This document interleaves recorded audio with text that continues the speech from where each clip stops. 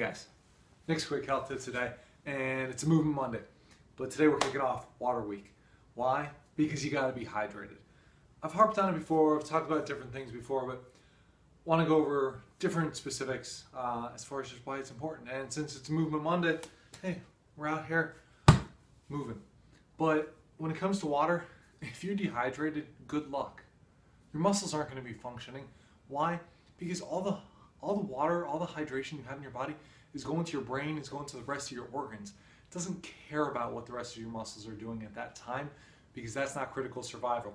What is? Keeping those hydrated, not letting them dehydrate at all. So there's your first thing. Like if you're going to be doing any type of movement, make sure you're well hydrated. You shouldn't be cramping.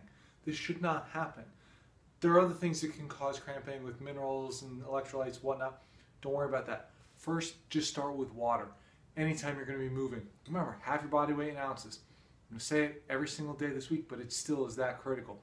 Shouldn't be cramping when you're doing anything. Shouldn't have your strength levels affected. Nothing should be affected by it. You should just be able to move regularly because you should always be having all of the water that you need. It's that simple. If you want more quick tips like this, head over to my website, sign up for the newsletter.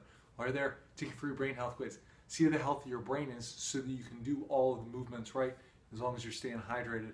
And if you do so, I'll send you my 4 morning secrets to perfect brain health.